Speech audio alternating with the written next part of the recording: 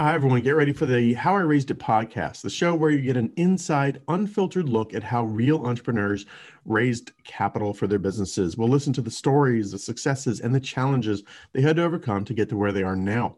I'm your host, Nathan Beckert, and thank you for tuning in to today's episode with Joel Holland of Harvest Hosts, a very cool startup that lets RV owners camp at wineries, golf courses, museums, etc. If you like this kind of content, please leave us a review in the Apple iTunes store, hit all the stars, leave us a nice review, and then email us at info@foundersuite.com, and I'll send you a list of 2,500 investors who don't require a warm intro. This is a really nice list. So please hit that review button, hit all the stars, email us at info@foundersuite.com. Thank you very much for tuning in and enjoy the chat with Joel. Welcome to How I Raised It, the podcast that goes behind the scenes with entrepreneurs who've raised capital. We uncover the tips, tricks, and techniques they use to get investors to write a check. Strap in and turn it up. Hi, welcome to another episode of How I Raised It, produced by foundersuite.com. Today I have Joel Holland of Harvest Hosts coming to us from beautiful Vail, Colorado. How's your day going? It's going well, Nathan. How are you? I'm pretty good, pretty good. Nice springtime in Marin. I'm sure the mountains are beautiful this time of year. What's keeping you active in Vail right now? Well, it's funny. Before this, I was actually researching flights to San Francisco to try to get up to Napa. We're in this shoulder season now where it's the only time of year I don't want to be in Vail. Ski slopes closed, everything's muddy. It's snowing right now, but there's nothing to do with it. I just want some sunshine and wine. So I'm hoping we can get out to Napa either next weekend or the weekend after. Sunshine and wine. Yes. How did you end up at Vail? Just because of skiing or what? Yeah. A little, well, that was certainly a factor. So my wife and I were living in the Washington, DC area. That's where I built my last company, Storyblocks, which is a stock video production music, graphics company, and sold that company.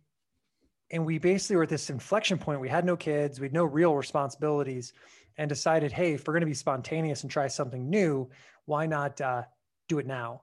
And so we kind of impulsively purchased an RV, started traveling, ended up traveling through all the lower 48 states, and found ourselves in Colorado. And we were looking for that motive, kind of that inspiration to live somewhere new. We both love the mountains, and I definitely love skiing more than she does, but you learn that a place like Vail has more to offer than just skiing. In the summer, it's amazing. The hiking, the camping, we fell in love. And so it's been 5 years, and I think, we've put down roots and are probably not ever returning to the normal city life again. And it's amazing time, right? Where you can kind of build startups anywhere, I think. And, the fact that you can have a well-funded, successful startup from Vail and live the lifestyle is pretty amazing. So good for you. It's actually one of my biggest points of pride with Harvest Hosts was proving that you can do just what you said. Build a company from wherever you want to. And my argument to other friends was, I think you'll actually end up building a better company if you're in a mental place where you're happier. And it's true. I could not have built Harvest Host into what it is if I was still living in DC. I'm convinced of it. Just personally being out here with this clear head, it's just, you always feel good. When I say there's no stress, there's literally no stress. It just translates into good company building, I think. That's great. Well, so you hinted at it, but we haven't really given the audience what you do. So what is Harvest Hosts? Yep. So Harvest Host is a membership club for RVers. And we now have closing in on 180,000 members who pay an annual fee around $100 a year, and then get unlimited access to staying at really unique kind of upscale locations like wineries, breweries, distilleries, golf courses, museums, and other really great small business attractions all over North America. And you've seen, in the news, RVing, of course, has become a really popular topic these days because it's a safe way to travel. It's a really cool way to travel. So we were, of course, doing this pre-COVID, but since COVID, the tailwinds have only gotten stronger. But what Harvest Host tries to do is connect this world of RVers. And by the way, there are 14 million RV owners here in North America. There's quite a lot. We can like to connect them with small businesses where they can, support the business, have a really wonderful time staying in a winery, sipping the goods and not having to drive anywhere. And it's a blast. So it's been a really fun company to build. What a neat, yeah, it's really cool. So let's just take a real simple scenario. If it's a small winery and I'm in my RV, I book it in advance, I pull into a field, and I have to be self-contained, right? I'm not hooking up to their electrical or anything like that, correct? Or am I wrong? You're spot on. Yep, spot on. It's boondocking is kind of what you call the term, with no hookups. But RVs are built for boondocking and being off the grid for multiple days. I mean, they're really, most of them are built for being off the grid for like a week. With Harvest Host, you're only staying usually 24 hours. And so, yep, you pull onto a winery or right now, lavender fields are very popular. So we have a couple lavender farms. So you like pull into the middle of a lavender field, surrounded by beauty, peaceful, birds chirping, no noise. And that's your night. I mean, that's where you're spending the night. You're in it. Will there be other RVs there, or is it usually like, this is my spot for the night? I've done it a lot. Most of the time I'm the only one. But we do have a cap, of not too many. So typically our hosts can hold 1 to 4 RVs. Okay. So even a place that has 4, you'd never be right beside each other. Typically it's like, 1,000-acre property, so they can spread around. So you've really got the peace and serenity, and a lot different than, of course, a campground where you have hundreds of rigs that are all 5 feet apart. Got it. Totally random question, but it's stuck in my head. I'm just going to ask it. So if I'm, driving around the country, staying in all these awesome lavender fields, and I'm sure there's 1,000 other cool spots, every few days, I've got to check into a regular type of campground for refilling my water tanks, black water, gray water disposal, all that stuff, right? Is that kind of the pattern your users are doing, or what? It is exactly right. Yep. You basically go find a Harvest Host, stay there, maybe 1 or 2 of them, and then go to a campground, hook up, get your power, your water, your sewer, maybe a little television, and then continue. So that is exactly the pattern. And yeah, we now have over 2,000 locations, and wow. We're adding right now over 200 a month. So our goal is to have over 3,000, by the end of this year. I think we'll be far beyond that, but there are tens of thousands of really cool small businesses all over the country that can support an RVer and could really benefit from having another customer too. Yeah, it's cool. With 2,000, this is going to be a hard question, but like, what are some of your favorite examples, or even what is a good example of different types, right? The lavender fields is one, winery is another. What are some of the other cool types of places? Yeah, so breweries and distilleries have become a much more, it's a growing segment. It's probably growing faster than the other segments. That just represents people's interests right now. Microbreweries are becoming very popular. And so we're onboarding those quickly. Golf courses, of course, are very scenic, and they have space. And so we have over 400 golf courses we work with. And then we have this category we call museums and attractions.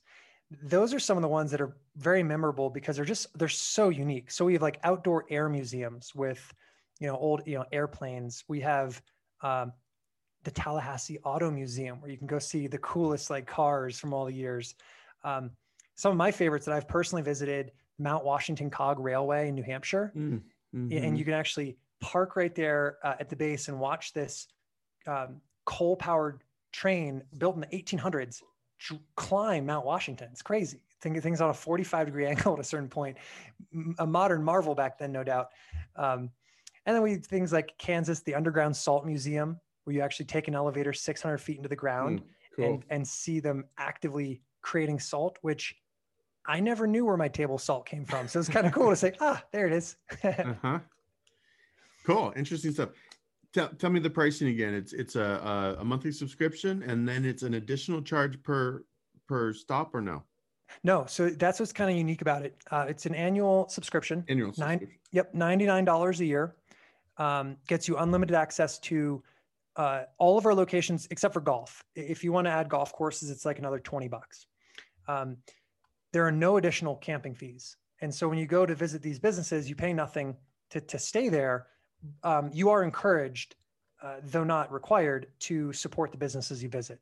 And so, if you go to a winery, buy a couple bottles, do the tasting. If you go to the Underground Salt Museum, you'll buy a ticket for like $12, take a tour. So you end up supporting the businesses, but coming away with products, goods, and experiences. We tell our members, take a percentage of what you would have spent at a campground, which is like probably about $50 a night, and spend it with the hosts you visit. And this year, our members are going to spend between $40 to $50 million directly with these hosts. Wow. And we don't take any of that. So we don't charge the hosts anything to be a part of the program. We don't take any commission. It's just great for these businesses that we work with. That's fascinating. Yeah, I would have guessed that you're rev sharing, but that totally makes sense. And it's probably a lot more elegant, and you're more of a lead gen for these small businesses, right? Kind of. Yeah. And it's just simpler. In business, I love simple, like line of least resistance. And so our pitch to the winery is, look, you're not going to charge our members anything to stay there, but we're not going to charge you anything to be in this program. And we're going to bring you an extra like $13,000 to $50,000 in business this year for free. So you scratch our back, we'll scratch yours. And it's been a good relationship. Are there issues? I mean, I'm sure with that many members, are probably some issues sometimes, but members leaving trash, or I don't know, just generally like not being good guests. Good citizens. So no, we've been very fortunate. We have a code of conduct, which we drive home very aggressively with our members. They have to agree to it before they sign up. We remind them every single month. And it's very simple. It's kind of the camper's code. Take only pictures, leave only footprints. You just I always say, pretend you're visiting your grandmother, right? Like, how would you treat her property, right? Fortunately, RVers en masse are just a really wonderful group of people, especially those who join a program like Harvest Hosts. These are adventurers, these are explorers, and they just tend to be kind of good corporate citizens, I guess. Yeah, it's interesting. Did you watch Nomadland? I did. I don't know if I'm embarrassed. I couldn't get through it. I watched half of it. It was both too slow and also just kind of tough. Yeah. I think I need to give it another shot. I know it was an amazing film. Maybe I wasn't in the right headspace for it, but it didn't do it for me.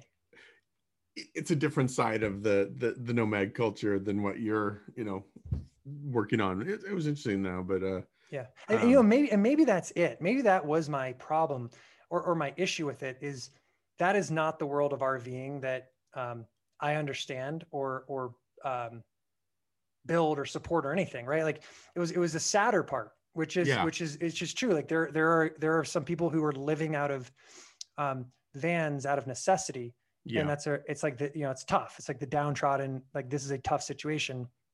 Our average member has a $300,000 unit and makes six figures a year. So it's just a very different world.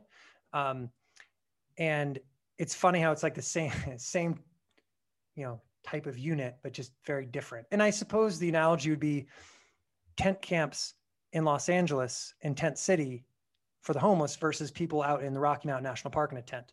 Yeah, right. Same vessel, very different life experience. And it's sad. Yeah. It's this whole van life thing is kind of amazing to me. I'm going to claim that I was way early on the wave. In high school, my girlfriend and I bought a Volkswagen camper bus, the old school camper bus, and drove it Colorado to California, up to Canada, all the way to Quebec and New York and back. Like did the full US loop in this 1969 camper bus. Broke down like every 50 miles, but dude, that's a cool experience, right?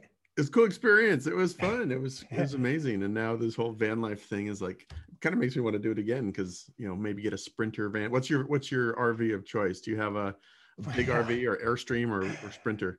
So we have a fifth wheel, and so it's very large. I pull it behind my truck, it's large because we go to a lot of RV events and we post up and like throw the party. We have a young daughter now, and we wanted to get a Sprinter van as an easier way to travel around. They're impossible to find right now. Are they? Given the interest, they're sold out at a manufacturer's level. Most of the vans are sold out for a year. And so tracking down is really tough. So we're sticking with the fifth wheel. We might get a truck camper, just as a way to get back into the woods and do some more traditional, I call it hard shell tent camping. Typically we go back with a tent, but with a daughter, I think she needs a little more controlled environment. So throw a little truck camper on the top of the truck and see how it goes. Yeah, that sounds cool. Awesome. All right. I could keep asking a million questions about that, but let's talk about fundraising for this. So when you had this idea, how'd you get it going? Was this something you bootstrapped or what? Yeah, it's interesting. So Storyblocks was a bootstrap business, ground up, kind of, literally from ideation to sale. The traditional story, bootstrapping and then fundraising. We ended up raising like 18 million and then selling it to a private equity firm. Harvest Host was different. I bought the company. Oh. And so I was actually in a place where I wanted to do something else. I wanted to run another business. I love running businesses. I tried for like a year to figure out what I wanted to build. And it was like trying to force love, right? Like trying to force the relationship. It didn't work. And I finally stepped back and said, take a breath. Maybe buying a business is not a bad idea, and like apply the skills that I'm good at. So I literally drew this like Venn diagram of interests and then skill sets. And in the middle, there had to be an overlap with my previous life in stock media. Didn't want to do that industry again.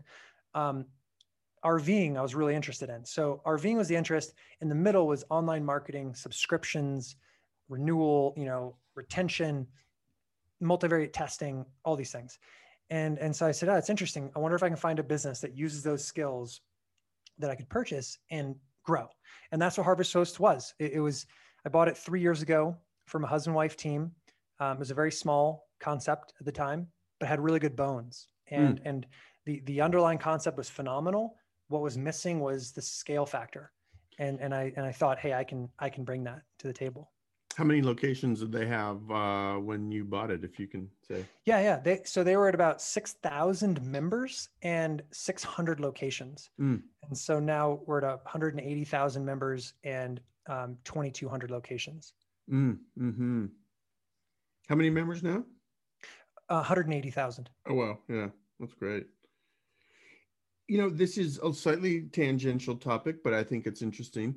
How did you...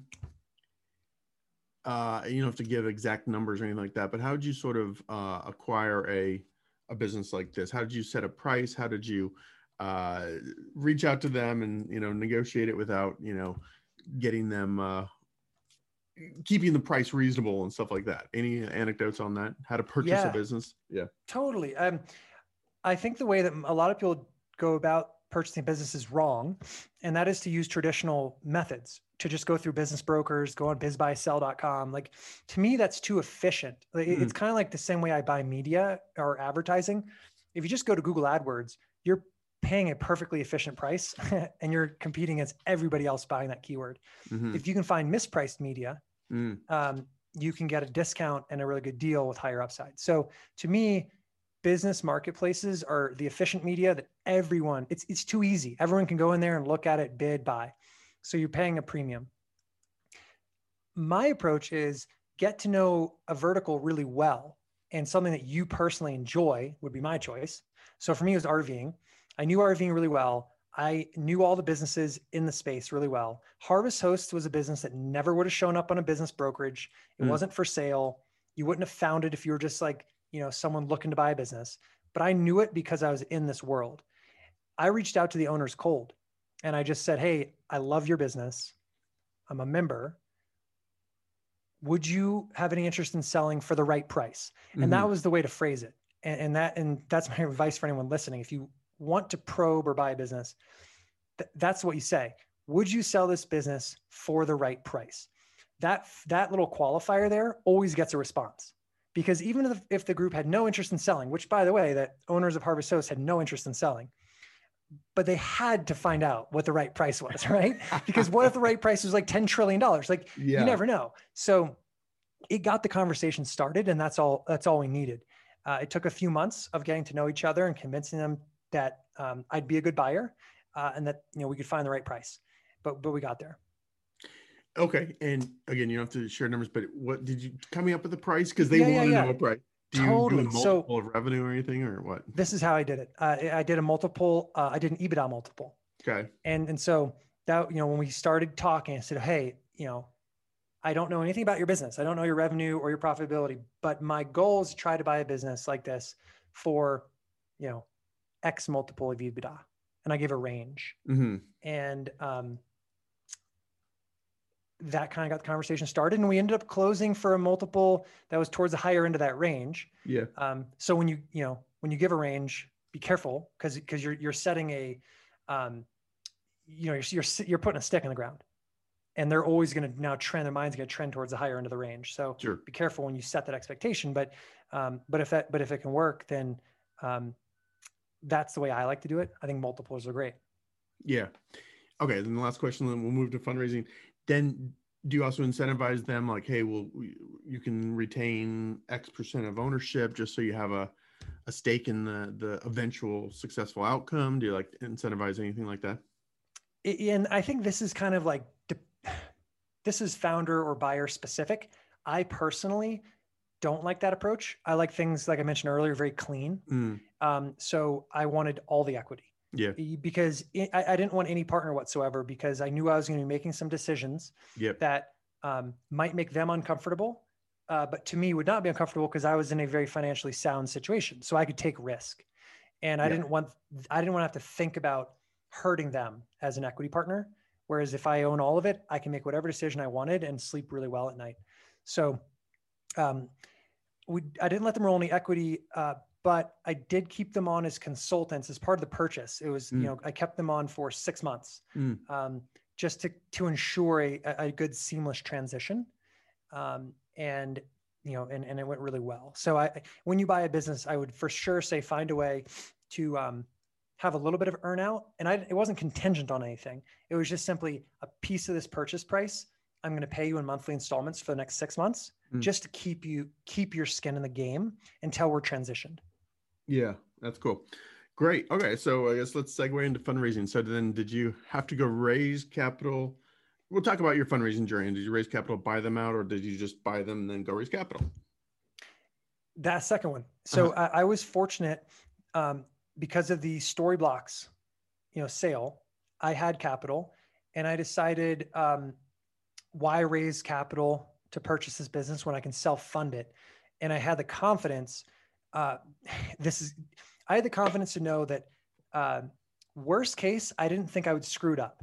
And so based on the multiple at which I purchased them, the return on capital was actually really good. It was better than any investment I was going to get in the stock market or anything else aside from crypto. But any normal sane investment, my ROI was actually going to be very, very good. And so I was like, okay, am I confident that I won't screw this business up? And the answer was yes. Do I think there's upside where I could actually grow it faster and turn this into something even bigger? Yes. And I was very confident of that. But at a baseline, I was like, I won't screw this up. And the return is good enough that why wouldn't I use my own money? Like, why would I take, friends, money from friends, family, or even debt when I can just be the debt provider and get the best return? So I bought it with my own money. A couple years in, almost 3 years, because it's only a couple months ago, we did do this $37 million fundraise. It was unintentional. I didn't set out to raise funding. I never thought that we would raise funding. It just turned out RVing became so popular, we started getting a lot of inbound interest from private equity firms, and just, it was constant. And so my other advice to founders is like, always take the call. So even though I had zero interest in fundraising, I still took all the calls, and I spoke to all the firms, some of which I'd worked with in the past. And I told them all the same thing, like, not really looking to raise, we're cash flow positive. We don't need the money. I don't see the point in bringing in a partner at this point. But as I got to talking, the valuations were very positive. I mean, we're in a very interesting environment right now. So it's kind of that like at the right price thing. Yeah, at the right price. Yeah. So they were talking really good prices. And then the value add of having a partner who could bring something else to the table was big. And that's ultimately why I did it. It wasn't the money. It was when I went with Stripes. Stripes has already in the first few months been really helpful in helping us scale the business through things like finding talent. And so we brought on an amazing world-class CFO who I probably could not have recruited if we weren't a venture-backed company. Brought on an amazing chief of staff who they actually helped me find. They have an internal recruiting team actually. And so when we have job descriptions, their team helps us look for people, they vet them and screen them and then send them our way. So these are things that actually add value to my life and our business beyond just the capital. Yeah, cool. Okay, so let's go back to sort of how it all unfolded. You're getting this inbound interest from private equity firms. You're taking a few calls. When you finally, the switch happened in your brain, like, all right, maybe I'll raise some money for this. Did you then, go out and collect a bunch of firms and have a little process or a little bake off, or or did you just sort of have a nice fuzzy relationship with Stripes and went down that path? Yeah, it's interesting. So we didn't run any sort of formal process in that we didn't reach out to parties we hadn't already spoken to. However, over the past few months, I had been speaking to a bunch of firms who would come to us. Yeah. And so once we had, a legitimate offer from one of these firms, I followed up with the others and just said, hey, I know I told you we weren't really thinking about funding. We got an unsolicited inbound offer that we're considering. If you'd like to, participate, let us know. Yeah. And so it's kind of, a soft sell push. And we ended up getting about five bids. And again, it was just because I already knew these groups and we had warm relationships. So I didn't have to take them through the whole business. We didn't have to do the whole get to know you blind date thing. I knew them because we'd already taken the phone calls. So always take the phone calls. Always take the phone calls. Good. Interesting. Yeah, that's great. Were these all private equity firms or some venture? I mean, 37 is a larger number for venture firms, but yeah, or what? Yeah, they were all private equity. And a lot of the ones you'd think of, and a lot of them technology. So it was interesting. It was firms that a few years ago, if you had said this firm is going to be interested in the RV space, I would have said, get out of town. But times are changing. And so they were larger groups, some of them with a more strategic, like some of them had other portfolio companies that were strategic. So it was a no brainer. Some were simply interested in building something great, in this space, which they see as a large addressable market. Interesting. Talk about raising from PE firms. On this show, we've had mostly folks raising money from angels and VCs. Are there any, unique elements to that? Are they mostly digging into your numbers or what? What's it like? What can you share on that? Yeah. So, it's interesting. In my experience, I've now raised, twice. Well, I mean, maybe it's always been private equity. So the only thing I understand is private equity. And so from what I've seen, they're looking for an established business with a lot of runway. And, the way they end up getting valued is typically some combination of a revenue multiple and an EBITDA multiple. And they always kind of, one or the other, they always go backwards, right? So maybe it's, 10 times EBITDA, 5 times revenue. A lot of times those things are very similar. So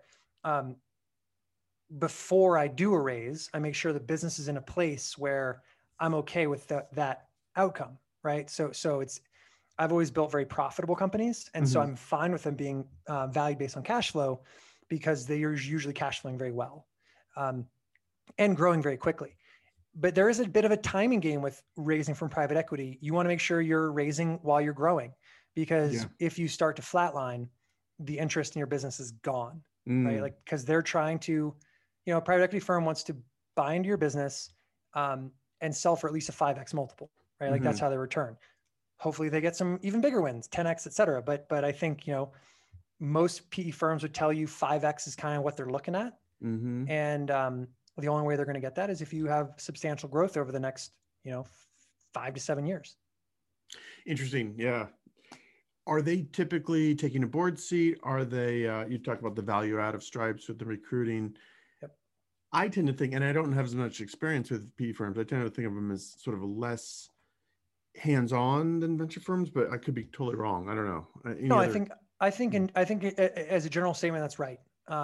The firms, and everyone's different, right? And this is some of the advice I was given when I raised in my 20s for Storyblocks was, a financial partner is like a spouse that you cannot divorce. And so the advice between the lines was pick very carefully, because you're with this person, this group for until death do us part. Yeah. Hopefully a transaction and not a liquidation. And so it's not just the firm you choose, the partner you choose, like the partner at the firm. That's really what matters, because that's who you're going to be spending a lot of time interfacing with. And every partner is different. Some really like to be in it, a lot of value add. Some are a little more like, laissez-faire. Typically, as you get to know each other, you develop an understanding. And so, with Stripes, our partner's Chris Carey. He's wonderful. He's pretty much as involved as we want him to be. And so here in the first 90 days, I've leaned on him a bunch for recruiting, for helping with employment contracts, figuring out, legal stuff. I mean, there's a lot of things that he's been able to help with. Probably as we get into a steady state, there'll be less of that. But we've built a really great board. And to your point, yes, he's on the board. Typically they take a board seat or more, depends on what kind of transaction you did. And they'll usually let you kind of fly as long as everything's going well. Now, when there's a little turbulence, there might be a little more leaning in. But that's why it's very important to choose that firm and the partner really carefully. Yeah, no, that's good. Was Stripes the sole party that came in on the 37 million, or was it a multiple parties? Sole. We had a number of firms that wanted to kind of come in. Again, I like simple and I wanted as few seats at the table as possible, unless there was really a good reason to have another group, that would add strategic value. Instead, we built a great board, and we brought on board members who add a ton of value that they just much less expensively than having to give up a bunch of equity. Maybe touch on that just for a second. So you've got, obviously you're on the board, I'm sure, the Stripes partners on the board. What other board members did you try and attract or recruit for your board? Yeah, so far, we brought on Dick Raines, who's the CEO of Carfax. And he's just a wonderful guy, ton of experience. I mean, he's taken that company, to something quite large, of course, but also through thick and thin, like good times, bad times, economies up, economies down. He's seen a lot. And so he was actually a board member that Stripes helped us find and recruit. And, the value he adds is tremendous. And he is compensated, board members are compensated, but again, the compensation compared to bringing in another firm that would take a big chunk of equity, if you think your equity is really quite valuable, then that's an expensive proposition. Yeah. Good. Excellent. What else do I want to ask you? I'm sure pandemic was good for business. Right? It sounds like. Yeah. We were very fortunate. I mean, pandemic was complete. I mean, we were blindsided in March of last year, just like everyone else. Everything dried up. Membership dropped 80%. The sky fell. But we were also pretty optimistic that RVing was going to rage back because people have to travel. A lot of people need it to stay sane. Road travel is going to be the safe option, not air travel, not hotels. And that's exactly what happened, right? So we kind of leaned into it. We lit up some large advertising campaigns, really highlighting how safe, scenic, and supportive of small business RVing is, and it worked out really well. it could have gone both ways. I mean, it was a black swan event. So clearly we were fortunate that we benefited from it. I'd say we certainly took the baton and ran with it, right? Like we staffed up quickly, we raised this funding, and we hit the ground running. So we took the winds and we put a parachute on, right? Like we tried to fly with that wind. Yeah, I love it. All right. Well, you've got locations to scout. Where will you go this summer? Do you have any particular plans or routes?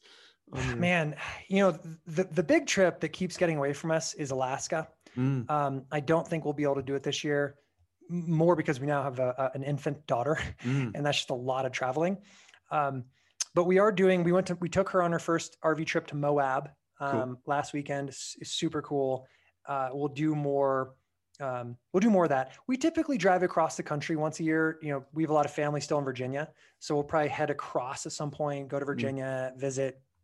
But that's what I like about RVing. It's a very spontaneous activity. So we have no plans at this moment, other than we're going to Wyoming in July for an event. But honestly, like this weekend might pop up and we go, you know what? Let's go to Arches National Park, right? Like that's the beauty of it. It's very spontaneous. Love it. Love it. Love it. All right, Joel, thank you. This is great. If people want to learn more, it's simply harvesthosts.com, correct? You got it.